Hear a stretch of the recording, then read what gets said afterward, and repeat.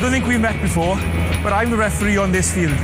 If you're working as an accountant and you lose your job, nobody really notices. Leinster could offer me $5 million a year, I wouldn't go. It is Tommy Moe! Rugby Weekly. Little reverse pass. Magic! You're not alive until you start kicking. When the room is spinning and the words aren't sticking.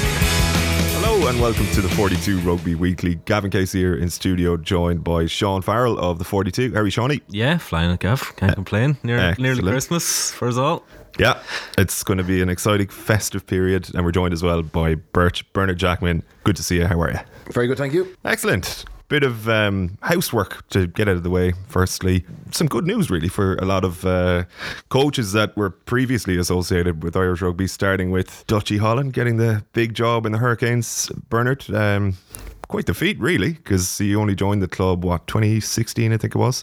Obviously John Plumtree has since now gone on to work under Ian Foster with the All Blacks, so the opening was there, and Dutchy, a local I think, has gotten the gig. Yeah, absolutely, and obviously a huge part of Munster's history, and very well regarded down there as a player. You know, came over to Ireland I think just to play club rugby originally, and eventually went into the professional setup and was a key guy there for probably 7 or 8, 9 years, and then went into the coaching staff, but had the opportunity to go back to New Zealand and raise his family back home, and got involved with the Hurricane setup and been very well regarded there too, in a quiet way. Obviously Chris Boyd is now in Northampton, was part of the coaching setup there.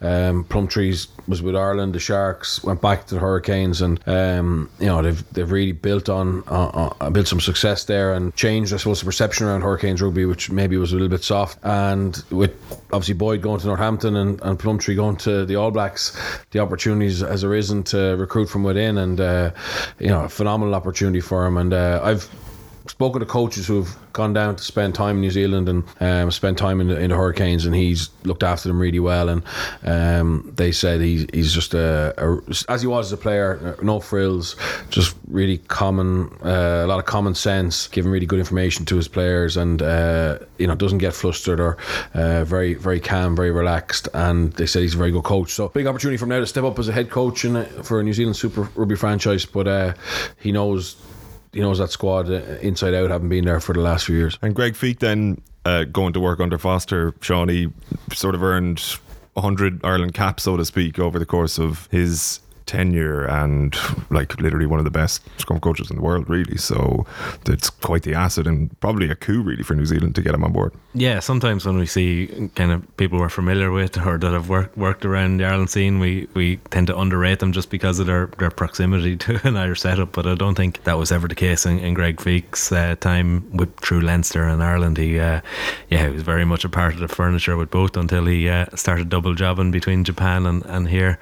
Always extremely high thought of, and former All Black himself, of course. It's great to see him progressing to probably the top job you can get as a scrum coach if you're a native Kiwi. Yeah, I think if you look at the All Blacks the setup and the coaches that they're bringing in, it really fits into their model of, you know, tapping into that overseas experience and actually encouraging people to leave New Zealand and go and experience rugby in Japan, or rugby in France, or the UK and Ireland. And you know, I know John O'Gibbs told me before, I think it was maybe 2 or 3 years ago, the All Blacks were on tour in Europe in November, and the CEO arranged a meeting with pretty much every Kiwi coach who was coaching professionally in Europe to sit down and just say to them, we know where you are, you're still in our plans, and kind of get some feedback around where they were going in their career, and if there was I suppose a plan to maybe get home down the road. So they're very good at actually encouraging those coaches to leave, and also I think from a scrummaging point of view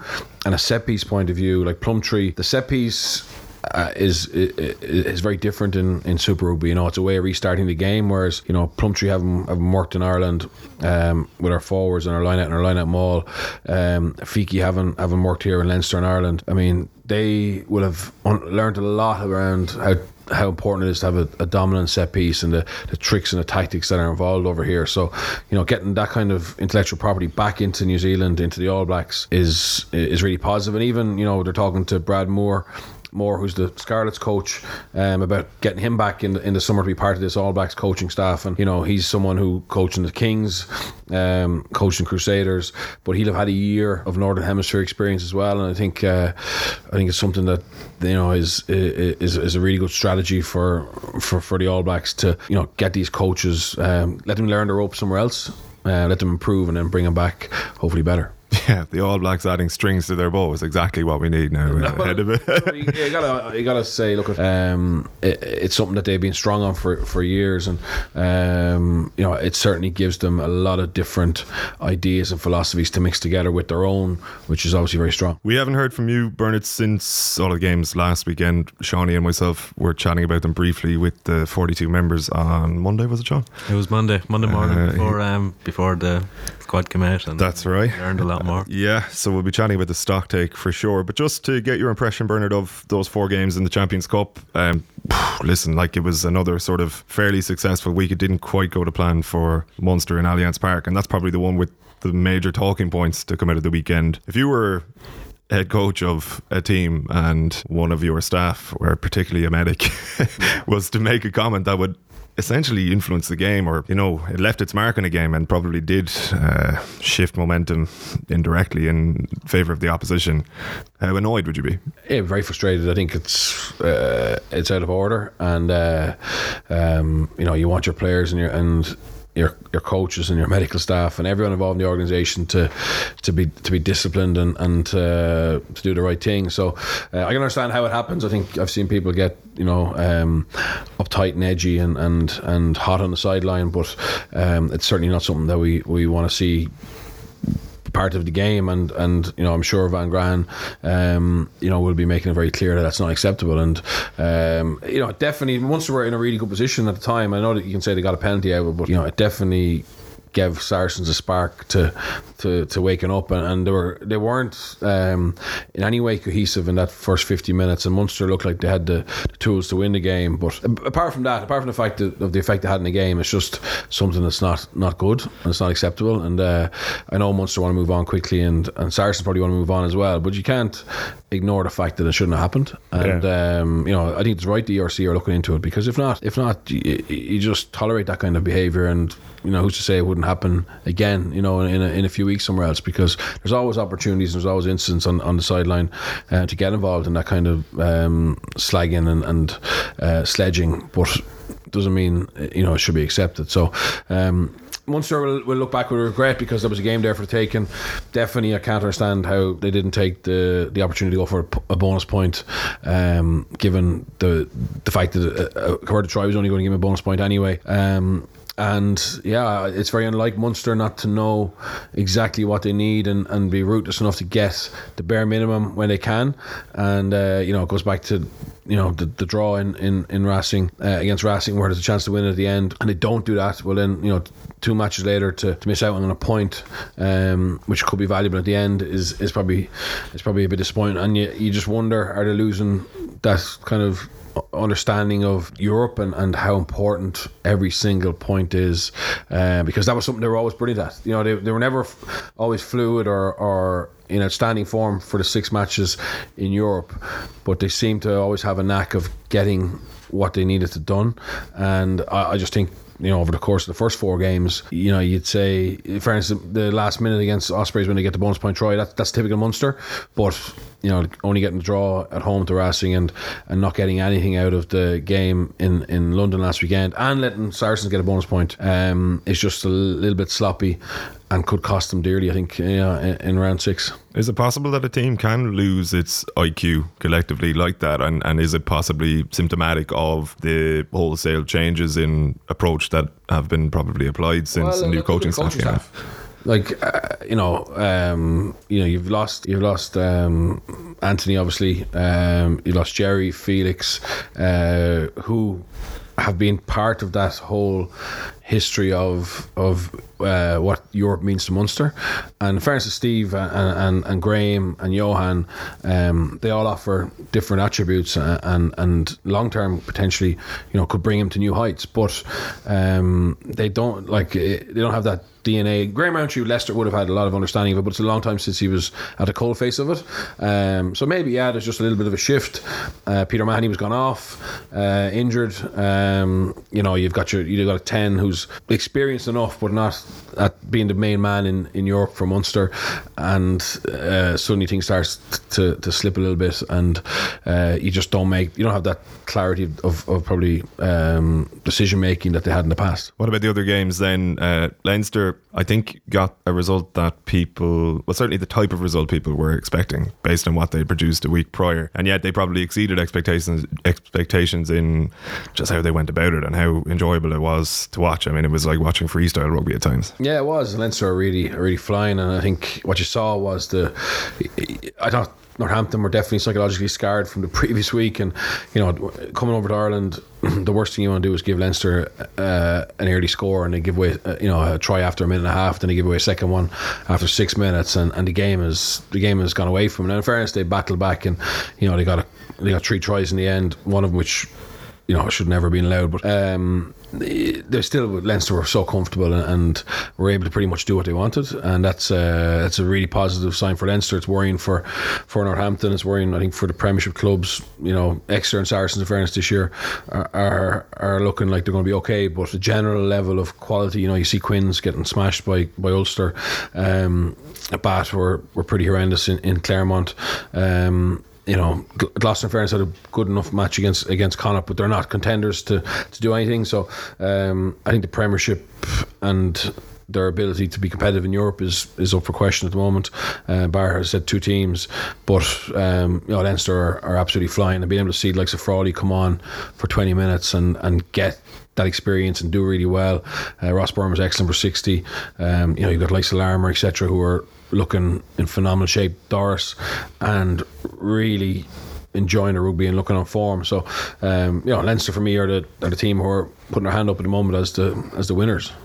Do you think we're heading towards another situation in which the Premiership clubs will throw the toys out of the pram again? And it was reported in The Guardian, obviously, that there is a proposed restructure of the competition. Obviously, there's plenty of talk of an Anglo-Irish league, but the fact of the matter is, with the likes of Quins and other clubs taking absolute pastings, they're going to lose interest in the competition, and they already feel the odds are stacked against them, despite the fact that they felt this a few years ago and tried to change it and did successfully change it. Yeah, absolutely. And it's a big worry. I think unfortunately the competition has lost a little bit of its luster and profile, and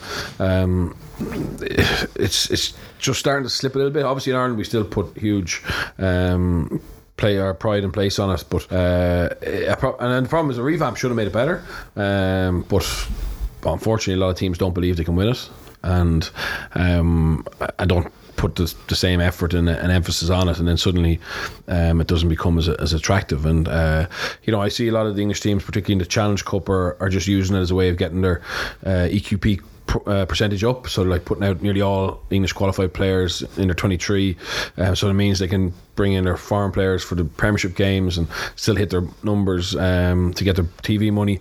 That kind of stuff is worrying. And even Harlequins at the weekend, like Chris Robshaw was working for TV, he wasn't injured. There was it was a week inside. That's. If an Irish team, when Irish teams do that in the Pro 14, they get absolutely slated for it. But what the Irish teams do is they go out and win anyway. Whereas Harlequins weren't as competitive as they could have been, and it is a worry, and it's something that probably needs to be addressed. And obviously we have this whole rumour around this British and Irish League in a couple of years' time, and if there is a British and Irish League, would we need Europe? The French, I would imagine, could handle life without the Champions Cup, and if they got more cash and had more rest periods and etc. for the top 14, so and for international rugby, so there's probably some hard negotiations to be done over the next year and a half by the decision makers around European rugby, and try and I'd love to see the European Cup back to where it was probably the Mecca for a professional player bar international rugby. So but at the moment it's going through a little bit of a period of transition and uncertainty.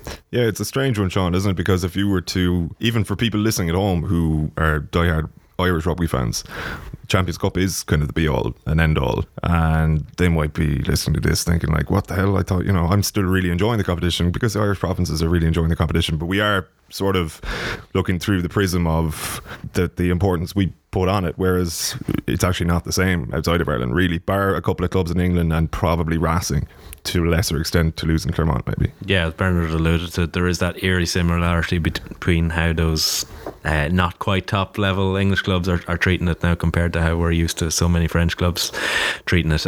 I seen on the BBC podcast this week, they were just making the point that in a World Cup year, they've no Premiership Cup this year, so really the opportunities to rest players in a normal programme of games is diminished even further. So it is week on week, and if you're not resting them in Europe, then you're essentially sacrificing points, and a lot of them are genuinely frightened of relegation, and there is that constant moaning, and the restructuring cloud looms over it, because there is a constant moaning over, oh well, the Pro 14 teams don't have to be worried about this, they don't have to be worried about that, when genuinely there hasn't been a Pro 14 team playing well in Europe and lingering around the bottom of their conference for a wee while. Yeah, and Harlequins would argue when they see the Leinster, Munster and Ulster teams over Christmas saying, well, their international players are getting their break then, and we're playing ours against Saracens or Bath or whatever their Christmas matches are,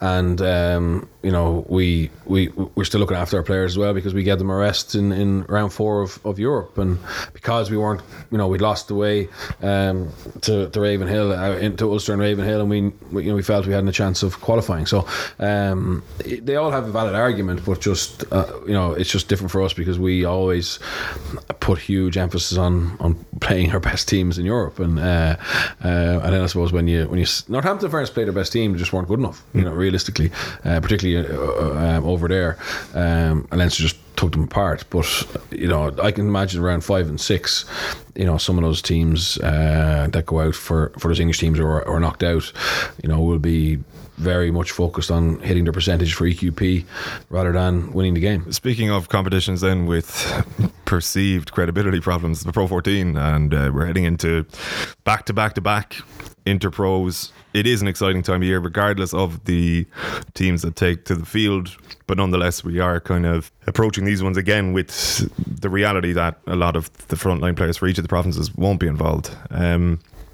What's your impression of it, Sean? I've seen some people sort of suggest that it detracts from the importance of derbies. Like, you'll have people calling Munster and Leinster one of the greatest rivalries in Irish sport, and yet they're fielding second teams probably in each game. One of them will do it.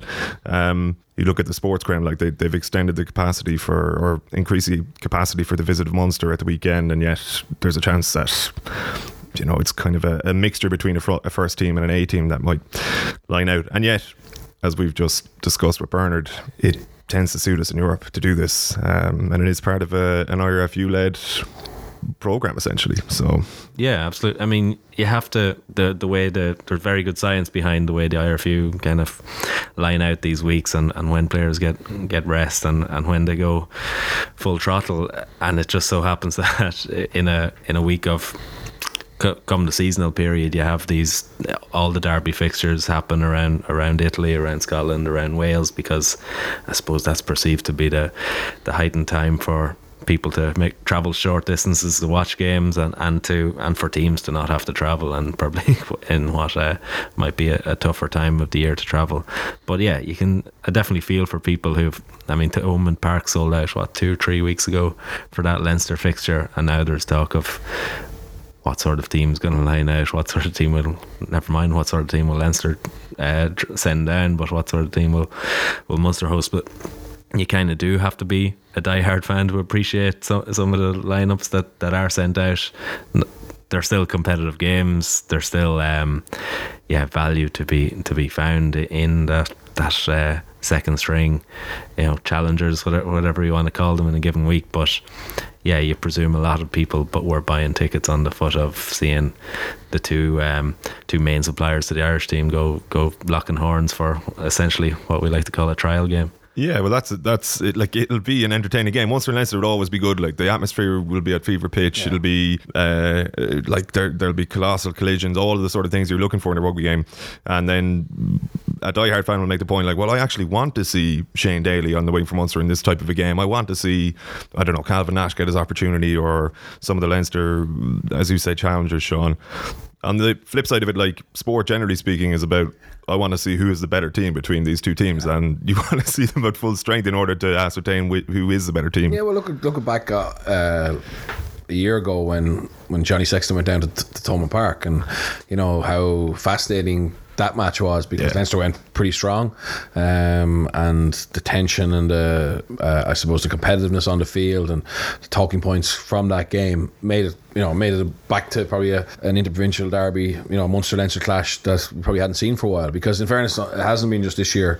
Over the last 4 or 5 years, we rarely saw the two best go against each other. Generally, it's been one full strength, and generally at home. The team playing away haven't sent their best team because of resting period. Whereas this year, it looks like there's a chance that some of our big names will take 2 weekends off, and and then you're really looking at shadow sides playing. And I agree with you. I think the Christmas derbies are an opportunity to get people into stadiums that maybe don't go the rest of the year, and maybe families who are only starting to enjoy the game or follow it or can't get tickets for internationals, and it's a chance for them to see the Johnny Sextons and the Gary Ringroses and the Peter O'Mahonys and the Keith Earls, and if they don't play, it's you're probably robbing them of an opportunity to see the real stars. So it's a tough one. I agree with you. The games will be competitive regardless who plays, and for the next generation or the next guys in line, it's a phenomenal opportunity for them to taste that. Take for example the Leinster team who've been playing Pro 14 up till now. A lot of them haven't been playing Champions Cup. Now they've been doing phenomenally well for Leinster in the Pro 14, and for them it's probably a fitting reward to get to play a Christmas derby, etc. But it is frustrating that we can't maybe find rest periods other times and let them go at each other, and let's just really enjoy the best players in the country going after each other for the provinces. Yeah. That Munster Leinster game in Thomond Park last year is the standard we're all chasing. Yeah. But at the same time, you think of that game and the moment that stands out, it's not two of the most recognised. Well, it's one of the most recognised men in Irish sport, and it's Finian Wycherley dumping him on the ground. Yeah, and there's him a chance to there's room for yourself. That's what you want. There's room for young guys to come in and unheralded and make their mark. And Wycherley doing that to Frawley won't be the same. Yeah. It was just, but I'm not saying I have to be all full. Like, Wycherley's a coming player. That was a day kind of, he announced himself a little bit as someone's not going to take a step back. And I agree with you. It doesn't have to be all internationals, but he would like both teams to be pretty strong. I would say to make it a game where you can say, wow, Munster have done Leinster there, and they've got massive momentum from that. And that'd be my opinion. Yeah, that's it. It's just difficult to get a read off of it, whoever wins, the way it's been structured the last couple of years. That being said, just before we move on from Bernard, and again from a coaching perspective, like, you're coming in off the back of a World Cup, it kind of goes without saying that these players need time off at a certain point. Maybe the Christmas period is the ideal time, having sort of gotten back into the swing of things in Europe over the course of a few weeks. And then you have the stock take as well. There'll be a meeting with 45 players on Sunday, I think. So a few of them are going to be busy this weekend anyway. But just, can you kind of explain like the importance of it? Like, I mean, if you were sort of, I don't know, if you were a casual sports fan or sports observer, you might think, professional players, it's only the start of the season, they still had a bit of time off. Like, do they really need these 2 weekends off in a row? Can you not do it in a couple of weeks' time, in a couple of months' time? Yeah, I don't think you can. I think you need to get breaks in more regularly now, and it's not just the physical recovery, it's the psychological, and just a lot of lads are gone away sun holidays or gone away with their families or whatever, to just mentally freshen up. I think we have to take into account how much they would have invested in that World Cup campaign.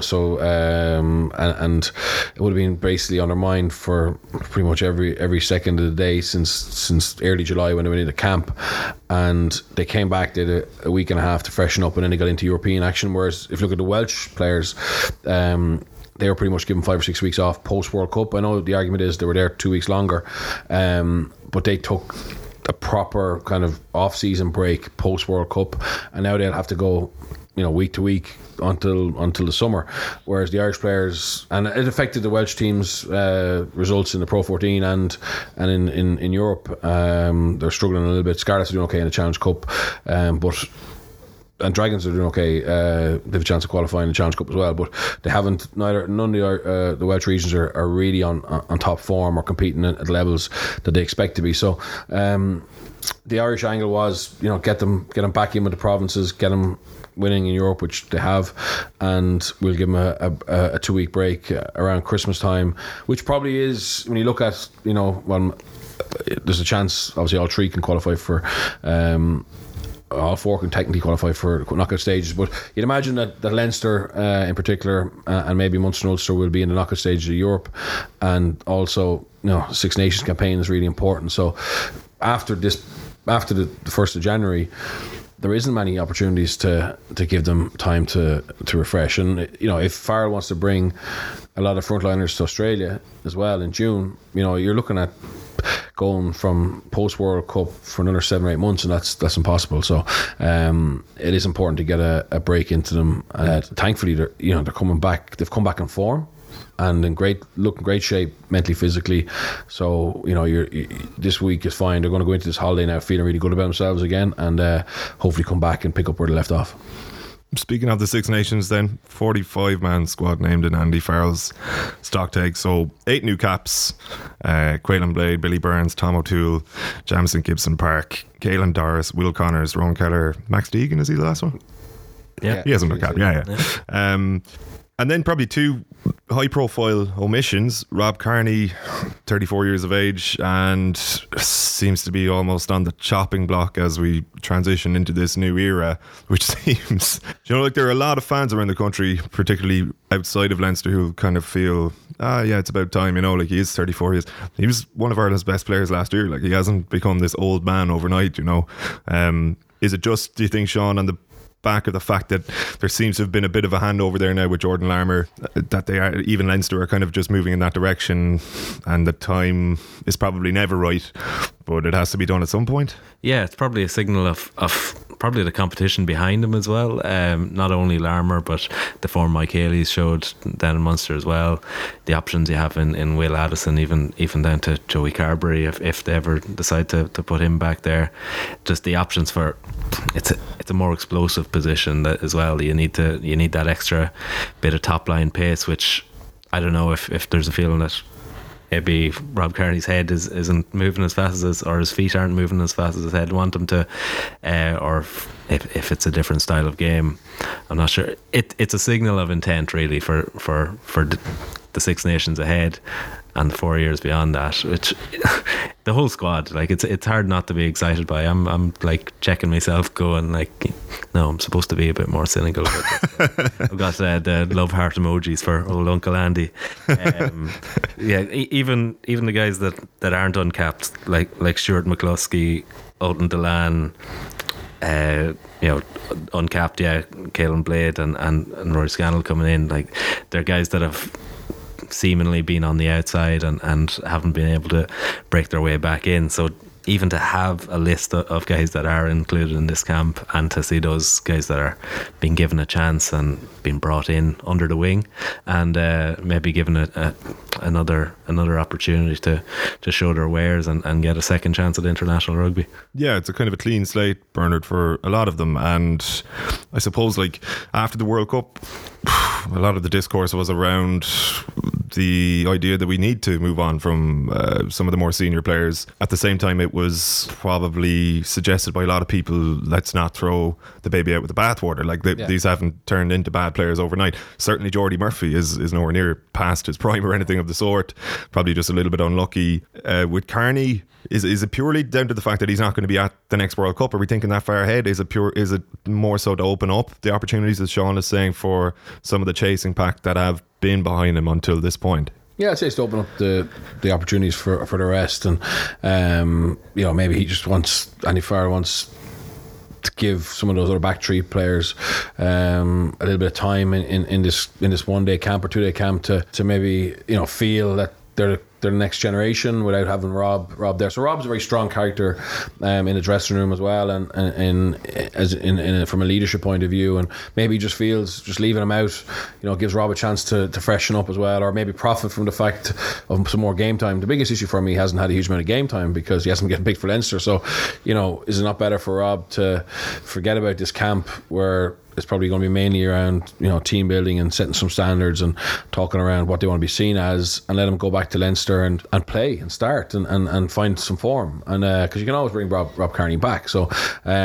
he's been written off a lot of times. I wouldn't be sure this is the end of him yet, and I think it's probably a smart thing, just leave him out of the squad, and the fact that Larmour's in it, and there's some players going to be rested over Christmas.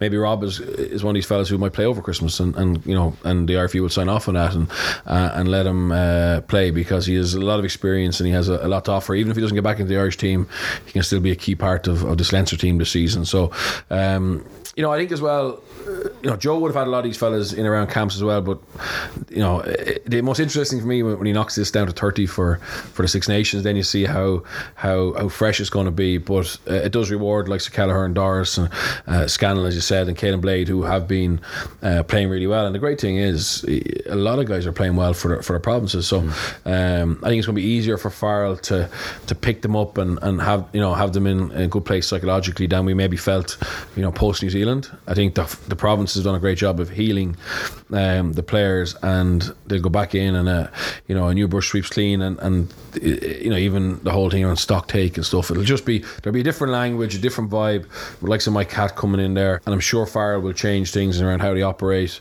and that freshness and that new approach will hopefully invigorate them again, and we'll see a strong Irish team. But I think from a Rob Kearney point of view, I'd definitely be slow to write him off yet, even though it looks ominous, but I think the biggest problem for him is that he hasn't been able to get enough game time to show his form. So we're reading between the lines a little bit that he's lost his pace and he's out of form. But in fairness, you couldn't drop Larmour at the moment. Yeah. No. Can I just ask you about the breakdown of props, Bernard? What you think of that? And the two dedicated loose heads in Cian Healy, Dave Kilcoyne, Tadhg Furlong, Marty Moore, Tom O'Toole, and where do you count Andrew Porter? Is he going back to being a loose head now? No, I think he's on fire at tight head. I think he probably, they might see him as being able to cover both, but I would say that was very much for emergency stuff for a World Cup. I think now you're back to being able to have specialists in each position. So I think Porter's putting it up to Furlong, and Furlong's had a strong game at the weekend, but Porter's form has been really impressive, and likes of O'Toole and Marty Moore. I mean, Marty Moore was someone marginalised, to be honest, by Joe, and in fairness, there was valid reasons for that, but he's got himself into better shape. He's playing well, and O'Toole, O'Toole's up there. Jack McGrath has gone up, but O'Toole, in fairness, has raised his game again, and it's good to have him in and around camp. So I think I still see Kilcoyne and Cian Healy as being very clear loose heads, and wouldn't be certain that Andrew Porter would shift across. I think he'd be back in tight head mode now. Who out of the potential new caps could you see actually making their way into a first team, or certainly figuring when that squad is pared down to 30? Is there anybody that you could see? Yeah, I think Kelleher and Doris are going to put big pressure on, and Cooney's on UCAP, but I think the uncapped that could come in, I think Kelleher has a cracking chance to start, and if his hand comes right, and Doris, I think we might see Stander maybe playing 6, or shifting around. But I think Doris will get cap for Ireland in the Six Nations, and he's been pretty impressive, and like obviously Conan's injured, but he's profited from that opportunity to play every week. He's a different type player than Conan, in fairness, but he's someone who's really impressed me. With those 3 new Leinster caps there, or uncapped Leinster players, as you said, the back row looks almost the most refreshed thing. Will Connors as well. Yeah, Will Connors, you're a big fan. I don't know if Will Connors will start for Ireland, but it's a fit and reward. Like, we have to remember, we're judging him on like a limited amount of games. But what he's done in those games, particularly against Connacht away and Glasgow, was pretty outstanding. I wonder he's a very much specialist, chop tackler, defensive type player. I wonder will that be part of where Andy Farr wants to go? But I still see Van der Flier ahead of him at international level. But it's a great recognition for him.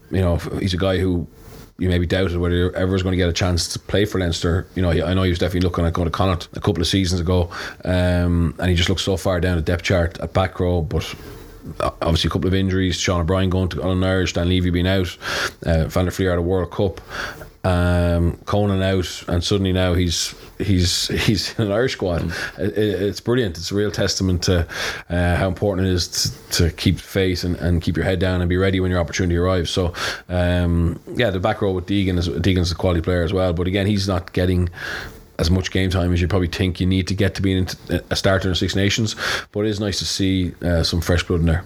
For sure. Connor's probably keeping Jordy Murphy out, really, if anybody is. That's the straight swap, isn't it? Yeah. He's the dedicated open side in ahead of him, yeah. Some show of faith in him.